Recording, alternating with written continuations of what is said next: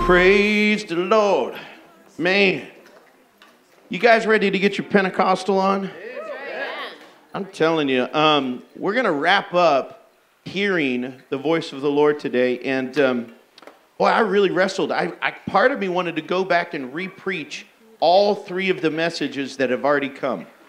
There's so much that my own heart wants to chew on.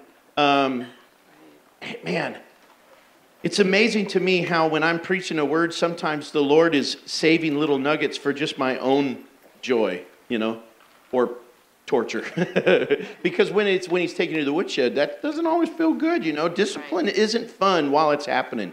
It produces great things, but while he's disciplining you, it can be very unfun. And I just hear the voice of the Lord challenging me personally through listening, talking about this whole process. If you don't feel challenged, go back and ask yourself, am I listening? You might not be. Because the Holy Spirit is speaking, and this is such a moment in time. This is called a kairos moment.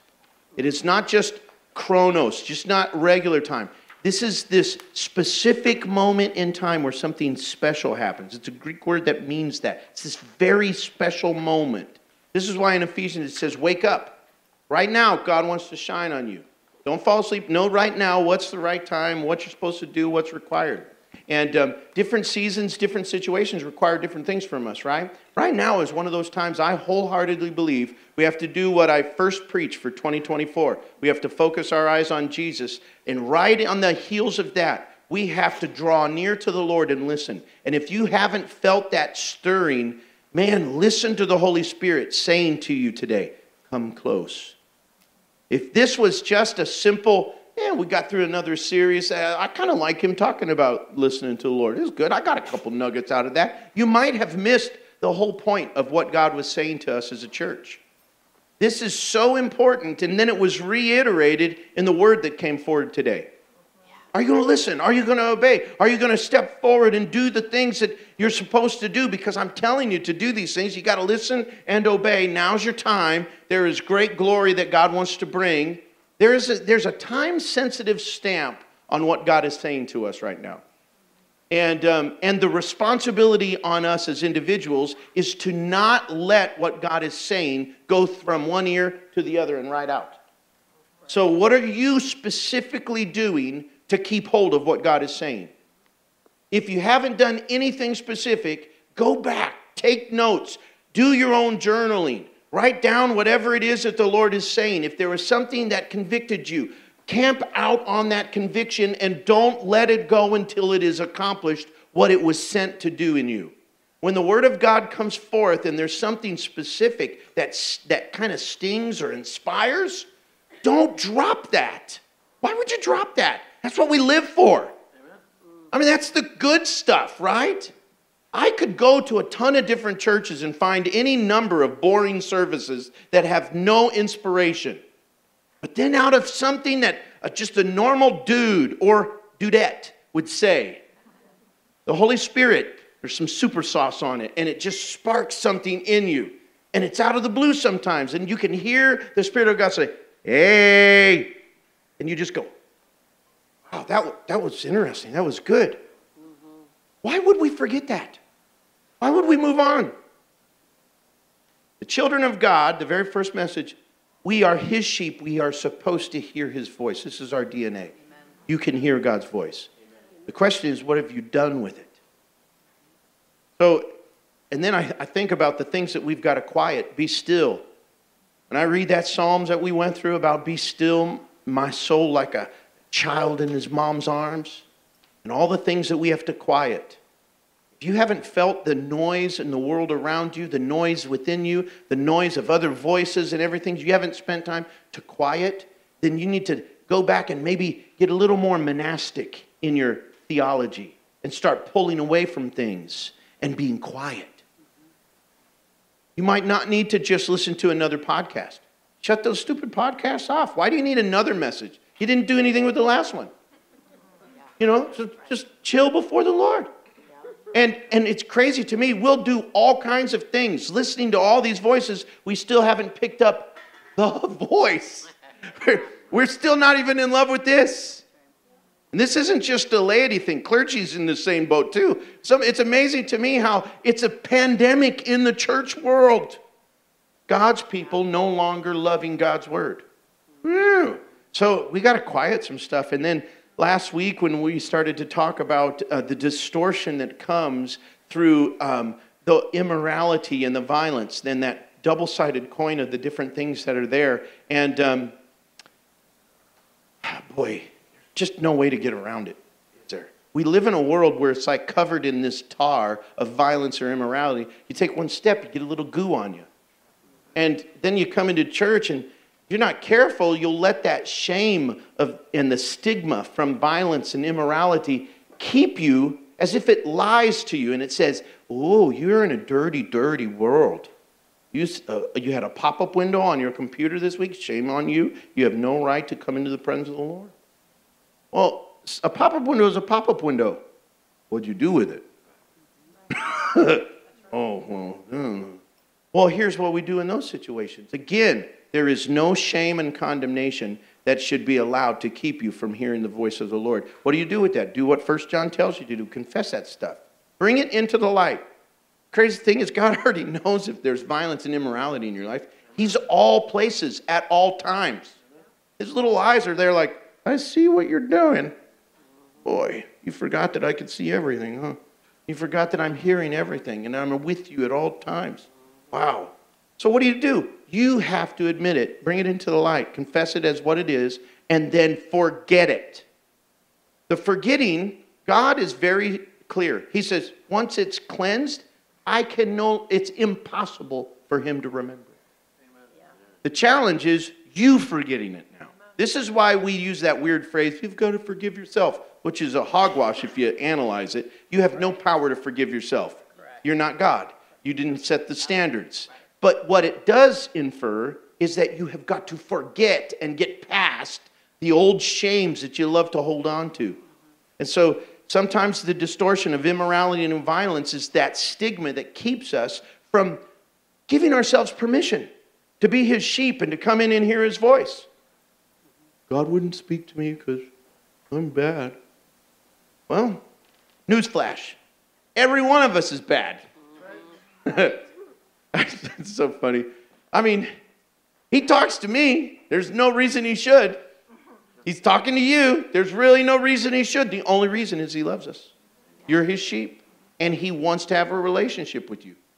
And so that stigma and all that junk, that's Satan's ploys to just keep us from not listening. And I don't like it. So part of me wants to go back and repreach all that stuff. But then I just feel there's still a little bit more to be said. So that's why today.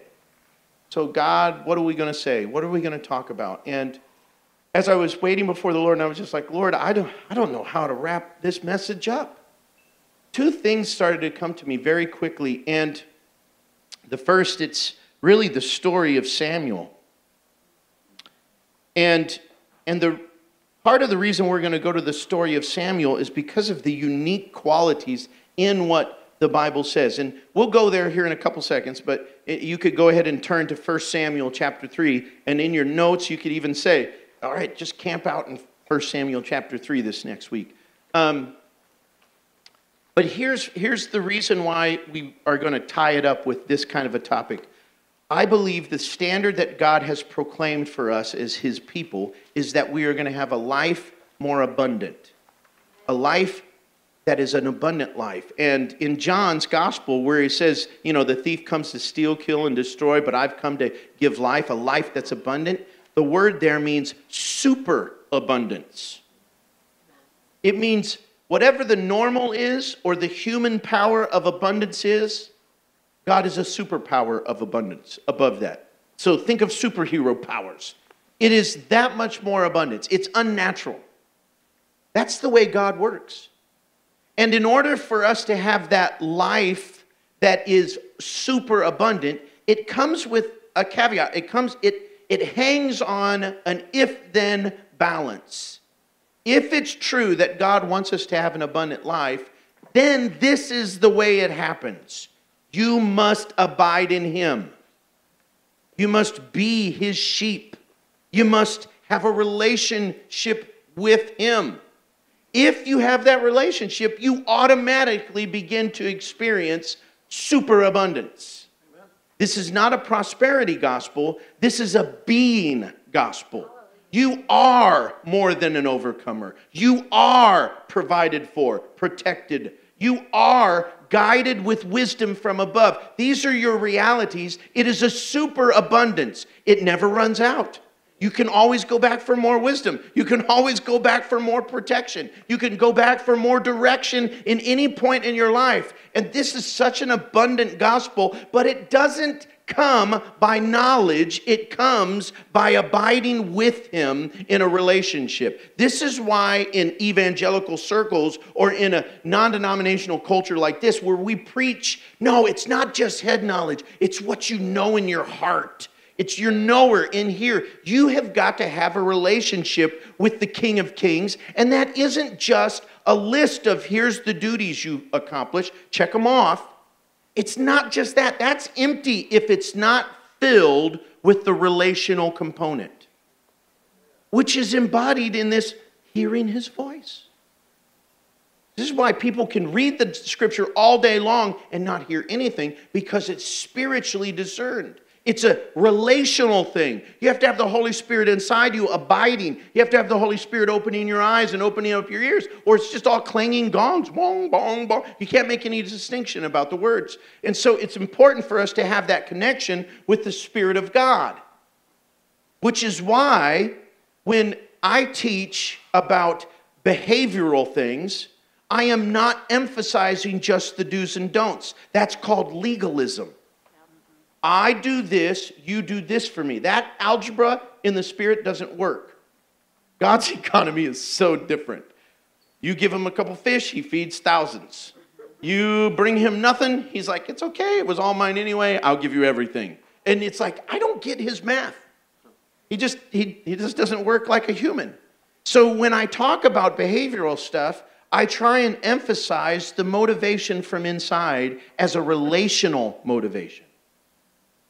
So it's a real tension at times, because on one end I want to say, no, look at what the Bible commands. Just do that. And then I right away have to make a qualifier. Your heart's got to be in it. Well, but Pastor, I don't feel like it. Well, just do it. But your heart has to be in it. And then I'm like, how do you balance this? Well, you have to wrestle with it. Here's the ugly secret of Christianity. There is no path to a relationship with God that voids a wrestling. Amen. You have to wrestle for yourself. You have to. There is never going to be a 1, 2, 3 sermon that's going to serve all your purposes and answer all your problems, because you have to wrestle with it. And it's crazy. The same thing that works for this guy isn't going to work for this guy. Why? One wrestles, one doesn't. That's right. So with all the things that we're talking about, it's not just being in the service and hearing it. It's not just knowing what you should know. It's what are you doing with it? What are you wrestling with it? And on the other side of that wrestling, which is very individually catered to your needs, and God is the one that's in control of that. He'll visit you in the night like Jacob and say, you want to tumble with me, buddy? I'm going to knock your hip out of socket. You're going to walk with a limp the rest of your life, but your name's going to be changed. You know, you're going to be different. And for you, it might be decades of wrestling. And you might get no answers to take that wrestling away from you. My encouragement to you today is be a long distance, not runner, have endurance. Wrestle. I'm mixing my metaphors. This is why I don't write books. It's like, it's very funny. And so I'm thinking about all of this stuff about relationship, and my heart goes right back to Samuel. So this is what we glean from out of Samuel. Because I want an abundant life. And the contrast between Samuel and Eli's family and what God is doing in this time is so drastic. I love it. So here's what we glean. I'll reference the key verses. I won't take time to read everything out of chapter 3, but starting in 1 Samuel 3, verse 1, it says, "Now the boy Samuel was ministering to the Lord before Eli, the priest. And the word of the Lord was rare in those days. Visions were infrequent." That's one important point. If you highlight your Bible or can make notes like that on your phone or something, highlight that.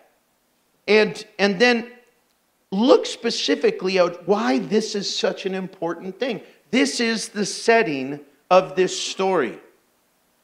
People evidently did something, or the situation was just in such a unique way where no one was aware of what God was saying. So they come up with this phrase, the word of the Lord. It just wasn't happening very much. And visions? Nobody really has visions anymore. I wonder why.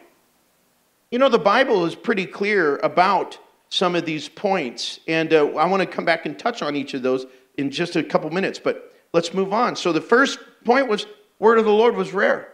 People weren't having visions.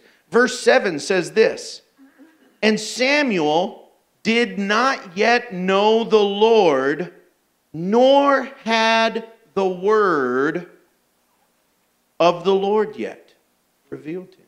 What that means, that word is, in this context, it means converse. So two qualities. Oh man, I don't want to get to this and start preaching it yet. So Samuel, the whole point of this is he didn't know and he had to learn something. What he had to learn was, what does God's voice sound like and how to have a conversation with him. Woo! I like that. Anybody here understand what that feels like? I want to know what God's voice sounds like. Oh, wait, I want to know how to have a conversation with the Lord. Yes, Samuel was that guy. He wanted to know God's voice, and he wanted to know how to have a conversation with him. And so that's what we're going to talk about. And then here's what happens in verse 9. Eli says to Samuel, "Go lie down, and it's going to be, if he calls you, then you say these words, 'Speak, Lord, for your servant is listening.'"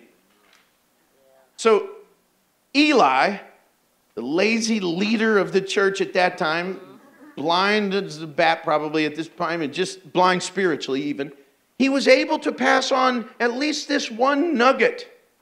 You want to learn how to listen to God's voice, here's your disposition. You take the position of a servant and listen.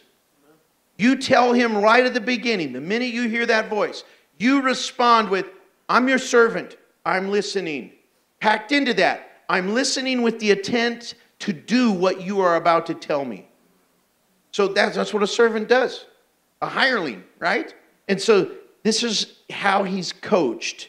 You need to do this. And then, if that's not enough, we go further on to verse 19. In 1 Samuel 3:19, it says that this is some time passes. Time and testing. This is how we grow, right? And it says, Samuel grew, and the Lord was with him, and he let none of his words fail. This is beautiful. This is where the abundant life starts to happen. And what this means is kind of a twofold way of looking at this. A, Samuel had a responsibility to take the words that God said seriously and not disregard them. So that's part of not letting the words fail. But look at it from the other side too. Samuel, as he grows, God says, I'm not going to disappoint you. I'm going to come through. I'm going to prove that you are listening to me. You're mine. When you speak, I'm speaking through you. And I'm going to do things that you wouldn't get to see unless you were listening with that servant heart. Unless you had learned my voice and learned how to understand and draw near. All of this comes to this conclusion.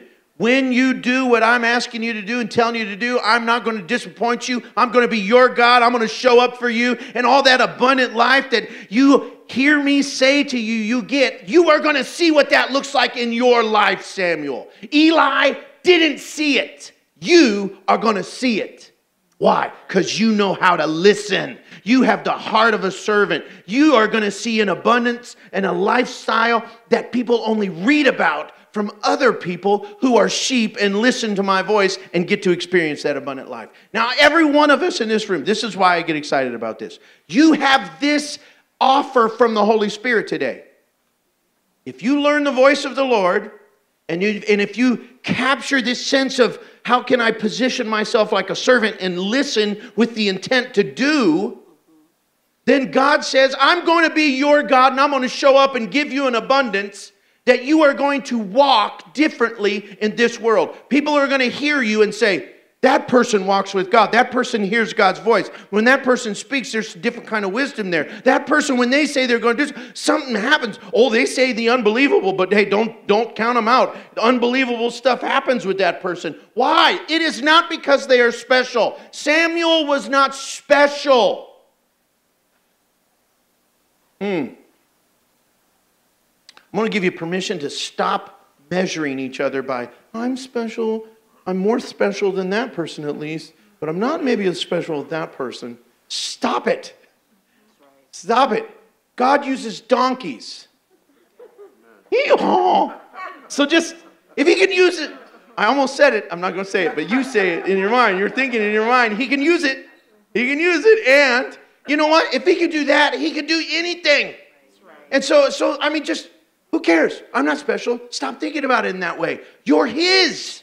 He's purchased you with the highest price tag imaginable. So that sets your value. If beauty and worth is in the eye of the beholder, when God looks down on what he's created, you, he said, I love this person so much, I will spare no expense redeeming them so that I can speak to them. They can speak to me. We can have a conversation. Your ability to have that conversation cost Jesus his blood. You're pretty valuable. You're pretty valuable. We spend a lot of money talking to counselors at times, and it costs $150 a pop just to have 35 minutes, 40 minutes with them. That's an expensive conversation, if you ask me. Then you go one step further, and you're going to talk to a lawyer. It's really expensive. You just have a 5-minute phone call and it's $1,000. And you're like, what in the world? This is too expensive to talk with you. None of those come even close. They're not a drop in the bucket to the cost that was paid so that Jesus could have a conversation. Yes. He's pretty excited to talk to you. He just wants to know if we're excited to talk back. To talk to him, to have that time with him. And Samuel, he got it. He got it. And because of that, we saw some amazing things in Samuel's life. So let's go back and hit those 3 things and talk about them in a little bit different perspective. This first thing is so important. When it says that the boy was ministering before the Lord, in Eli's presence, let's just point this out. Samuel was from a tribe, Ephraim, not the tribe of Levi. He didn't get this invitation by tribe and inheritance to become part of the priesthood, and it wasn't part of his DNA. His mama set him apart with a Nazirite vow. So his mama said, I want a son, and I'm not having a son, and I'm tired of this. She prayed and she prayed. Finally, the Lord answered her prayers, blessed her with a child, Samuel, and she said, this kid is going to be separated unto you all the days of his life. And it was a Nazirite vow. In other words, didn't cut his hair so that publicly even people could look at you and say, man, that guy's a woolly mammoth. He must be separated unto the Lord. I think Sam is a woolly mammoth. He's separated unto the Lord right over there. That man is a man of God. God's marking him. And so there you go. So, hey, God wants you. George, razor hasn't touched this part of your face in a long time. You're marked probably. I don't know. I'm losing my mark. I have nothing to say about that. And I blame all 4 of my daughters. Yeah. No, dude. And so everybody knew this kid was set apart. Now, here's the interesting thing. But do I have prophet hair right now?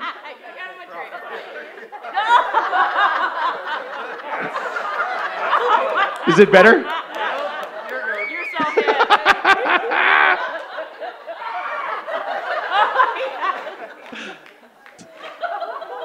this happens all the time.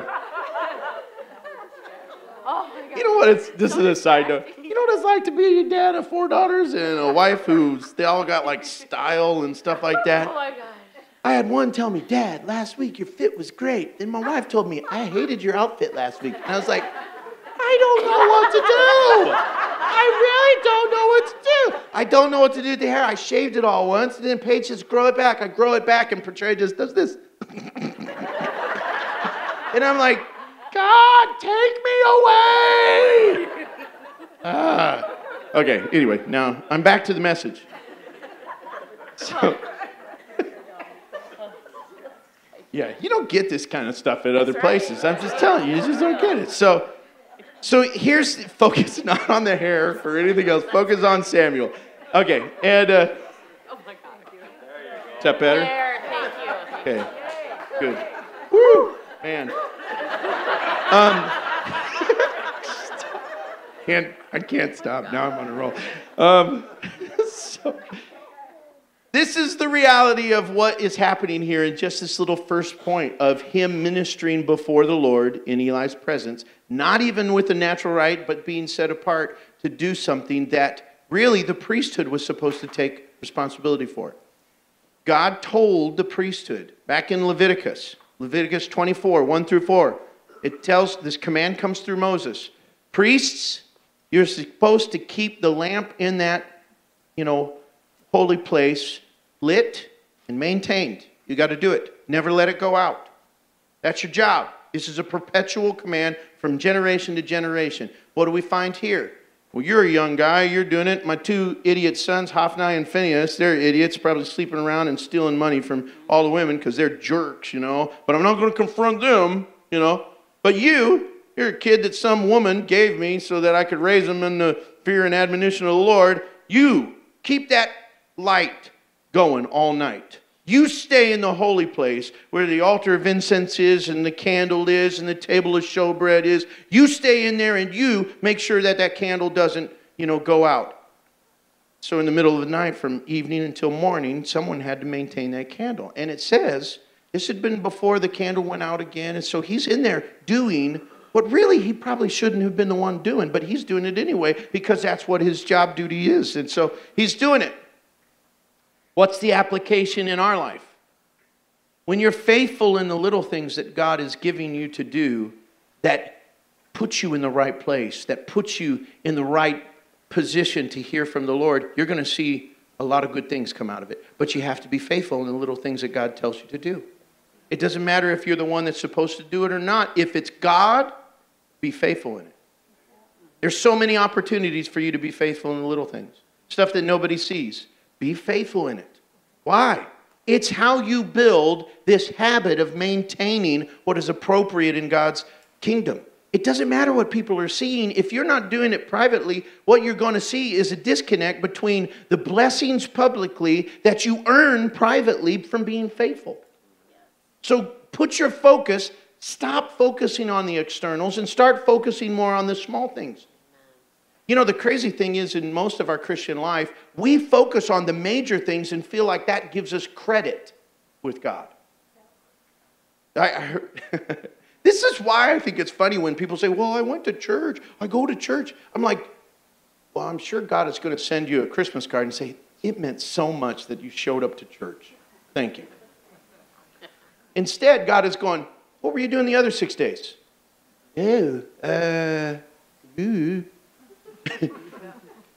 But on that one day, at least twice a month, I thought of you. Oh, well, thank you for doing. I was really nervous. I didn't, that's the way God feels. No, it's the faithfulness. Every single day, throughout the day, all that stuff, the little things.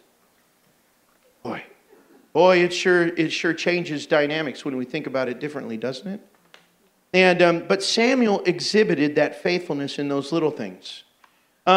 The habit of keeping the lamp lit is something that I think you should make as a goal. You can know before other people if that lamp is lit. When someone asks you, how's your walk? What they're really asking is, do you have that light? Is that light in you? Is it showing? A long time ago, my dad would, when I was first working with him as a youth pastor, well, started as a janitor, and then I started working with youth and stuff. And my dad would have these staff meetings, and he would open up almost every staff meeting. Okay, what's God saying to you? There would be days where I would hate that. I'd be like, don't ask me. Don't ask me. Because there was no speaking. I didn't know. But it trained me to be constantly thinking about, well, I don't know what God's saying. Why? I could tell you real quick. Spent too much time staying up, playing a video game, goofing off with friends, and then rushed his classes, and then I had to clean and do jobs. And then by the end of 2, 3, 4 days, I never even had a real quiet time. Never quieted anything. I was so busy. Anybody else relate to that? And then when some jerk pastor says, who's God speaking to you? You don't have anything to say. You got nothing to say because you haven't taken any time to listen to him. And I hate that. This is why one-on-one discipleship is horrible and why a lot of people don't like it, because you can't get away from that quality of your walk with God. You either are going to have something to say or you're going to have nothing to say. And nobody wants to waste their time with people that have nothing to say. So, amen. So keep that lamp lit, and that means practicing the presence of God and staying there. Amen? The power of habit, word, prayer, worship, all that stuff. Walking in step with the Holy Spirit. This is so good. One of the things about keeping that lamp lit is you don't offer worthless sacrifices because that extinguishes the lamp. What's a worthless sacrifice? The prophets, especially the minor prophets, would confront the nation of Israel and say, I just wish you would shut the church doors. Why would a prophet of God tell the church, I just wish you'd close down? The reason the prophets would tell the church to close down is because they were offering worthless sacrifices. And how they evaluated a worthless sacrifice was they did their service to the Lord, the sacrifice, and yet they lived without awareness of mercy, justice, kindness, compassion, all the things that come as a fruit of the Holy Spirit. They didn't even put a priority on that. They put a priority instead on things they could regulate. How much do you tithe? How much do you go to this service? How much sacrifice have you done? Those kinds of things. That's what they focused on. And they ignored immorality. They ignored justice and ethics, kindness from one to another. They just ignored all of that. So God said, I don't like your songs. I don't like your sacrifices. I don't like your church services. I haven't shown up to a single one. I think that's the way he's talking. He goes, just shut your doors. Stop wasting the animals. So when God's word is anemic and there's a famine, a lot of times it's the result, it's systemic, of a habit of making worthless sacrifices. So now let's do the application about extinguishing the lamp. When you make a vow to the Lord, even if it's a subtle thought in your heart, you know what, Lord, I'm going to do this. Have you done it? You follow through with it? If you don't, and you quickly dismiss, well, you know what? God gives me another chance. He's going to give me another chance. Basically what you're saying is, God, you know what? I'm going to say the right thing in the right moment. I'm not going to do it. That's called a worthless sacrifice. There is a window of grace. I mean, God is so gracious. He's slow to anger. You could do that. And at some point in the future, he's going to say, you know what? I'm just tired of talking to you. You're going to come to church next week and I ain't going to say anything to you. Why? Well, you keep giving me worthless junk. I don't like any of the crap you lay at the altar. It's not worth anything. It didn't matter to you. It doesn't matter to your family. It doesn't matter to me. So, yeah, I'm not going to talk to you anymore. And that bitterness that you've been holding on to and the unforgiveness that you have towards this person, all of your prayers are stupid too. I haven't even listened to all your prayers. The things you say in the morning and saying at night, I stopped listening a long time ago because you refuse to forgive that person and you're holding on to this bitterness over here. So the Bible's very clear. God says, I'm not listening to you anymore. So then what are you doing? You're going through the motions. Squeezing the beads. You didn't get that. Sorry. I can't. Move on. You're going through the motions. Doesn't do you any good, and it doesn't do God any good. So what do you got to do? You got to start offering fresh sacrifice. That's how you keep the lamp lit. Oh, man. So now we get to the next point where it says that Eli says, or where it says Samuel didn't know the Lord yet or know how to converse with God because it hadn't been revealed to him. This is where keeping track record maybe of what God is saying in the Word or through people who have a tested track record. In other words, you watch someone's life and their doctrine. Make sure that it lines up. And there's fruit, good fruit, because out of good trees comes good fruit. Bad trees don't produce good fruit. So look at the life and the doctrine. Make sure that they line up. And if you're learning the word of the Lord, then learn it from those people. And look at the scripture. Learn it from them. And start making notes, because as you learn, here's what it is. You're going to learn through separation from the things you used to be. A lot of what learning to hear the voice of God looks like is separation from what you used to do. So think about it in terms like this. When it's time to listen to somebody and there's a lot going on, you have to go, no, look at me.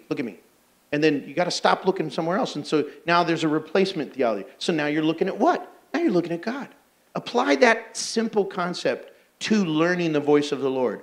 When you learned the voice of the world, what does that look like? You hang out with idiots in the bars, goofing off, doing whatever. Whether it's amoral or flat out wrong, it doesn't matter. It could be a good thing, but good things don't get you into heaven. And I'm just telling you, doing the right thing at the right time from God's perspective, that's what you need to do. Be faithful to Him. So you can do whatever you want, but if it's not what God's wanting you to do, then you shouldn't be doing it. And if you're learning to hear the voice of the world, the voice of your flesh, or the voice of Satan, then sure, watch the horror movies, fill your life with entertainment, immorality, violence, all that kind of stuff. Seek pleasure and comfort. You're serving that listening process to all the other things. But when you want to learn to hear the voice of the Lord, it's through a process like the Nazirite vow. Separate yourself and listen to God. Now, and that's not always easy at the beginning. It takes time. This is why fasting and prayer, I hate it and love it. It's miserable, and it's wonderful. Because you go through a withdrawal, you're so used to listening to all these other things, but you're going to separate yourself and listen to the Lord. You need to do this. So in your life, if it's been a while since you have separated from something so you could listen to God, do that this week. Practice it. You're learning the voice of the Lord. Take out a little bit of your time. Listen to the Lord. Abstain from something that you could take pleasure in, but abstain from it. Why? Listen to the Lord. This is cultivating the voice of God and learning. You may feel, well, I'm not hearing anything. Give it time. Because it's a process. You grow in it. And the Lord is testing you. You ain't going to get away from the wrestling. You're going to have to wrestle with it. So I love that. So Samuel learned how to converse with God by separating from the other things he was conversing with and getting alone with the Lord. The instructions that came when it said that Eli said, next time you hear this voice, go and you say, here I am, I'm your servant, speak, I'm listening. What do we apply from that? Assume the position. That's what you do. You assume the position of a servant. Pride has to leave. Humility has to be the thing you're going to identify with. When it comes to hearing the voice of the Lord and all of that stuff, just hearing it isn't the full concept. It's having the humility to say, I don't have rights and privileges independent of God. I'm owned by Him now. So what He says goes. If He says to do, I don't really have an option anymore. I belong to Him. I'm His property, so I'm going to do it. When you begin to let that permeate your body, your mind, everything about you, you begin to hear the voice of the Lord, and it's represented by doing. You begin to do more, and that is when all kinds of heaven breaks out. All kinds of heaven starts to break out. Because that servant mindset shifts you from what James 4:6 says, where it says, the proud, the arrogant person, God's resisting us when you're proud and arrogant. But when you take on that servant mindset, that humility, that's the same attitude that was in Christ, who served to the point of even laying His life down. That's why God lifted Him up above every other name. And when that same quality is found in us as a servant, while we're listening to the Lord, He sees in our hearts this humble servant mindset, and He goes, I'm going to lift this one up. I'm going to take him out of that mire, out of the yuck, Oh, they don't think this is even possible. But hey, I'm on the job now. They're giving me permission. I'm going to lift them up out of that, and God begins to do amazing things because he no longer has to oppose you. This is so good. Trey and I were having a discussion. This is a pause. Oh, look, we're 10 minutes over. Keep going. Baga, baga. Anybody give me 2 more minutes? Keep going. Give me 2 more minutes? 5? Okay, awesome. Nobody really raised their hands. Nobody really raised their hands, so it's amazing. Okay. Gosh. All right, well, I'll skip that. I'll talk about that maybe later. It was about conscience and listening to the voice of the Lord and how conscience can come in and actually be the voice of pride in our life. Speak it. Okay. Okay. If you're living a life of listening to the Holy Spirit, it's a life no longer. Let's go back to the Garden of Eden. 2 trees, right? 1, tree of life. What was the other tree? The knowledge of good and evil. In your life, your conscience is experienced most often by a knowledge of what is right and wrong. That's informed. You're trained. Your conscience is trained. It's either going to be renewed by the Word of God and the Spirit of God, and you're going to learn what a healthy conscience looks like, or your conscience is going to be trained by any number of other things. Bottom line is this: life in the Spirit has a different test. You're walking in step or hand in hand with a person, the Holy Spirit. You don't need to think of it in right and wrong. But in the tree of the knowledge of good and evil, everything is filtered through what is right and what is wrong. The result of the tree of the knowledge of good and evil is a separation from the Spirit of God. So when our conscience is either excusing us or accusing us, think about that. It's saying, no, this is actually good. You can do that. You can do that. You're not listening to the voice of God. You're listening to your conscience. And you're like, but wait a minute, Pastor Ben, you're giving me signals here that are mixed. I mean, we're supposed to listen to that inner voice. What we're really supposed to do is listen to the conscience that's in submission to the Spirit's leading. Okay, this is a real challenge. Now we'll take it to one step more so that you can understand it maybe even better. Because some of us would say, well, the Lord would never cause me to do something that would violate my conscience. So you're better than Abraham, who had a conscience that said it's wrong to sacrifice your son. But God comes and says, I want you to sacrifice your only son. Oh, you would never do that. My conscience says that's wrong. Oh, are you listening to your conscience that was informed by blah, blah, blah, blah, blah, blah, blah, blah? Are you listening to me? Trust me. I'm walking with you. I'm not going to let you kill your son. Do you think I'm that kind of a mad God? No. If we only relate to God with right and wrong, we are missing the relationship. There's no freedom in that. You're always looking for permission granting or for permission withholding. That is a miserable existence. It leads to death. This is why nobody really wants to read the Word of God. They think all the Word of God is going to tell them, don't do this, do this. That is horrible. That's not what the Word of God does. The Word of God cues you into knowing the heart of God so that you don't have to dance by numbers. You dance with the Spirit. And the only thing you're thinking about is, this is fun. So when you think about Jesus, Jesus didn't say, I only do what my conscience tells me I can do. He's not Jiminy Cricket.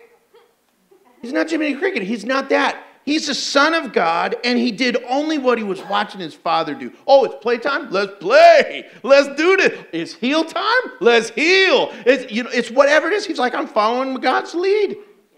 And it's amazing. He wasn't caught up with legalism. He wasn't following by the letter of the law, all of the Jewish stuff. That's what the Pharisees were focusing on. Instead, walking in the Spirit, he fulfills all that law. So you can't just follow the Spirit void of conscience. They work together, but your conscience has to be informed by the Spirit. So put it in submission. So maybe that will help you. And a lot of times, too, I think this is the key Achilles heel in our spiritual life.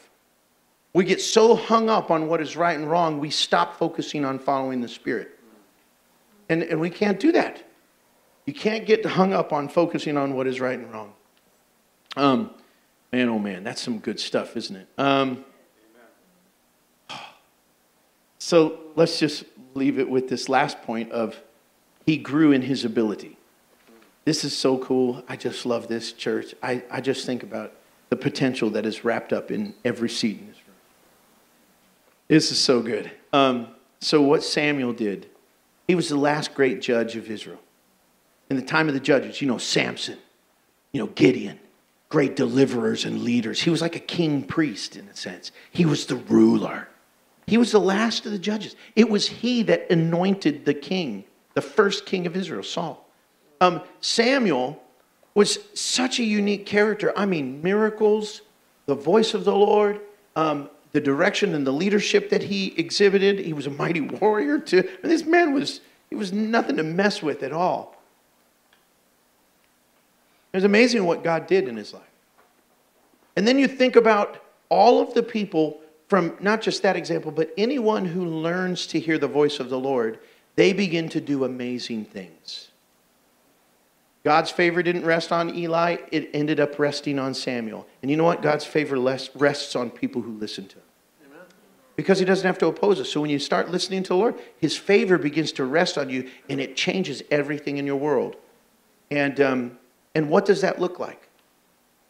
I was reminded of George Mueller. George Mueller was a guy, he was a German guy, and George Mueller pretty much lived the entire century he was born in. He was, he was born in 1805. He died in 1898. That's a long, good life of 92 years. George Mueller was this guy, though. He saw amazing things in his life. The Great Awakening in Europe. So you're talking amazing things. He preached for Charles Spurgeon one time. He did follow work for D.L. Moody. These are some big names during the time of that Great Awakening. He was part of the reason that inspired the missionary faith of Hudson Taylor that broke open East Asia and all of that. I mean, he did amazing stuff. But the most important thing that he is probably remembered for in his life was this. He spent most of his life in one place, 60 years in just one place ministering. But what he did in that one place as he listened to the voice of the Lord is amazing. Talking about an abundant life, here's what he did. In his lifetime, he created 5 major orphanages. In that short span of ministry there in his town, he ministered to over 10,264 orphans. One man who began to put together a coalition of different people because he was hearing the voice of the Lord as he walked and he saw orphans all over his city. And he's like, somebody's got to do something. He's spending time being faithful in the little things, walking with the Lord, relating with the Lord. He's not thinking about do's and don'ts. He's thinking about Jesus, just knowing. And then the heart of God begins to inspire something in him. He can't talk about anything else. He's like, we got to do something for these orphanages. And so God inspires him to pray. And so he goes to the Lord in prayer and he says, God, I want place. I want people. I need supplies to minister to these orphans. And he says, okay. So he builds these orphanages. He doesn't stress over money because he says, my God's going to supply. So one of my favorite stories is he's got the orphanage there and it's breakfast and they have no food. None. And there's 300 orphans at this one house, 0 food. And the cook comes to him and says, George, we got nothing. And George says, all I can tell you is go set the orphans down at the table. God's going to provide. They're his orphans. So she takes all the orphans in. They sit down. And he comes in. He says, orphans, we're going to pray and thank God for what he's going to provide. He's going to provide today. So they go to prayer. And as they're finishing their prayer, they get a knock on the door. And literally, it was somebody who had been supporting the orphanage, and he was a baker in town, and he says, I couldn't sleep last night. The Lord woke me up. God's speaking to someone else because God's been speaking to George. George built orphanages. George was hearing the voice of the Lord when God said, I'm going to provide. George's like, okay, God's going to provide. This is an abundant life, guys. This is what it looks like. So George is just waiting for God to provide. The baker shows up and says, hey, God spoke to me in the middle of the night. He said, you don't have any food. So I spent all this time preparing. I have these many batches of bread. It was more than enough to feed all of the guys' bread, all the, the kids' bread. And then as he's finishing, he get another knock on the door. The milk supplier in their area had a breakdown with their wagon.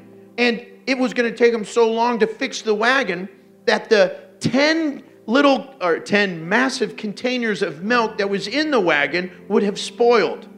And so he said, George, can you use the milk? And he says, well, yes, thank you for delivering that today for free. So then he delivers the milk, which was exactly what 300 orphans needed. Exact amount.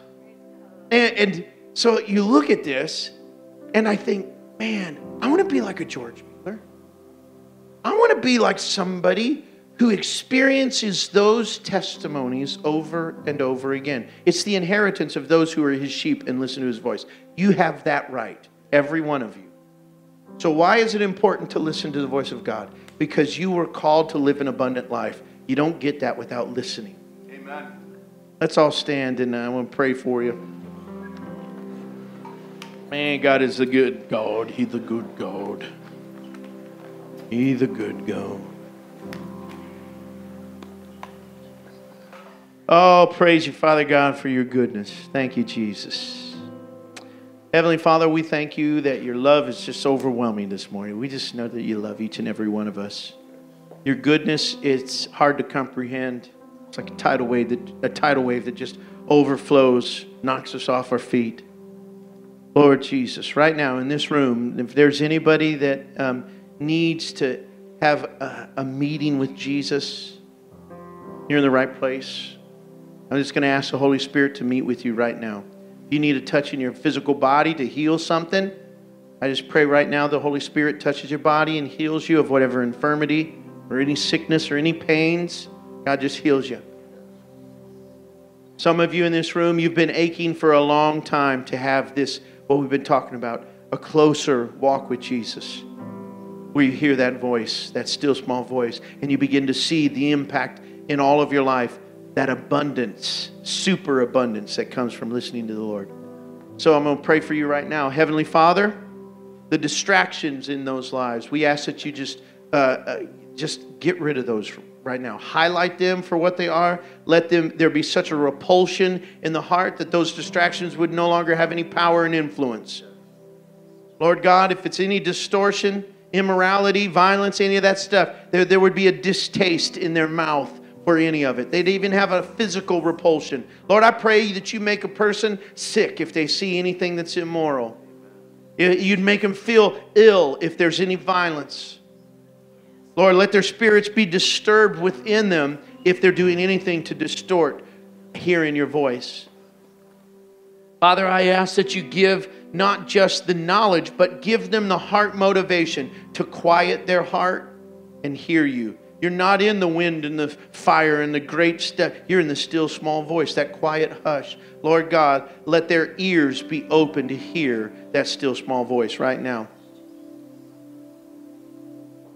Lord, I ask that you put the final nail in the coffin for that overactive, guilty conscience and any shame or any of that stuff that distracts them from hearing your voice. Lord, just put an end to it right now. No more looking back. Lord Jesus, let it be over. No more looking back. Praise you, God. Praise you, God. Lord, in this moment, I'm just going to ask you that you put a seal that they feel in their heart that they belong to you. You know, I just need to pause. I just feel like this is a sensitive point. If you feel like you're somehow second class or whatever in God's economy, I just want you to acknowledge that feeling is a lie. And you need to understand how much God loves you. I felt like the Holy Spirit was speaking that in multiple ways throughout this message today. And I needed to highlight it one more time. If that's you, if you've been struggling with feeling loved or special or that God likes you, He knows you by name, I'm just going to let the Holy Spirit minister to you right now. And if you need it, just open up your hands towards heaven. Let it be settled in the Spirit right now. Holy Spirit, pour out from heaven right now an oil that just washes the mind, cleanses the soul from any stigma, any orphan mindset, anything that says they're less than. Lord Jesus, I pray right now that the spirit of adoption pour out over them, that they belong to you. They are yours. You are so proud of them. Lord Jesus, let them feel that ownership and that love. Lord, let that love be so complete that it casts out the old fears and insecurities right now. Disarm them in Jesus' name. Let there be freedom. Praise you, God. All this we say in your name, Lord. Well, we're going to open up the altar today, and if you want some time or some special prayer, I'm going to stay up here too, and I'm going to be praying with you, and we'll see what the Lord does in all of that. But man, it's so good to be in church. Thanks for coming, you guys. You have a wonderful day.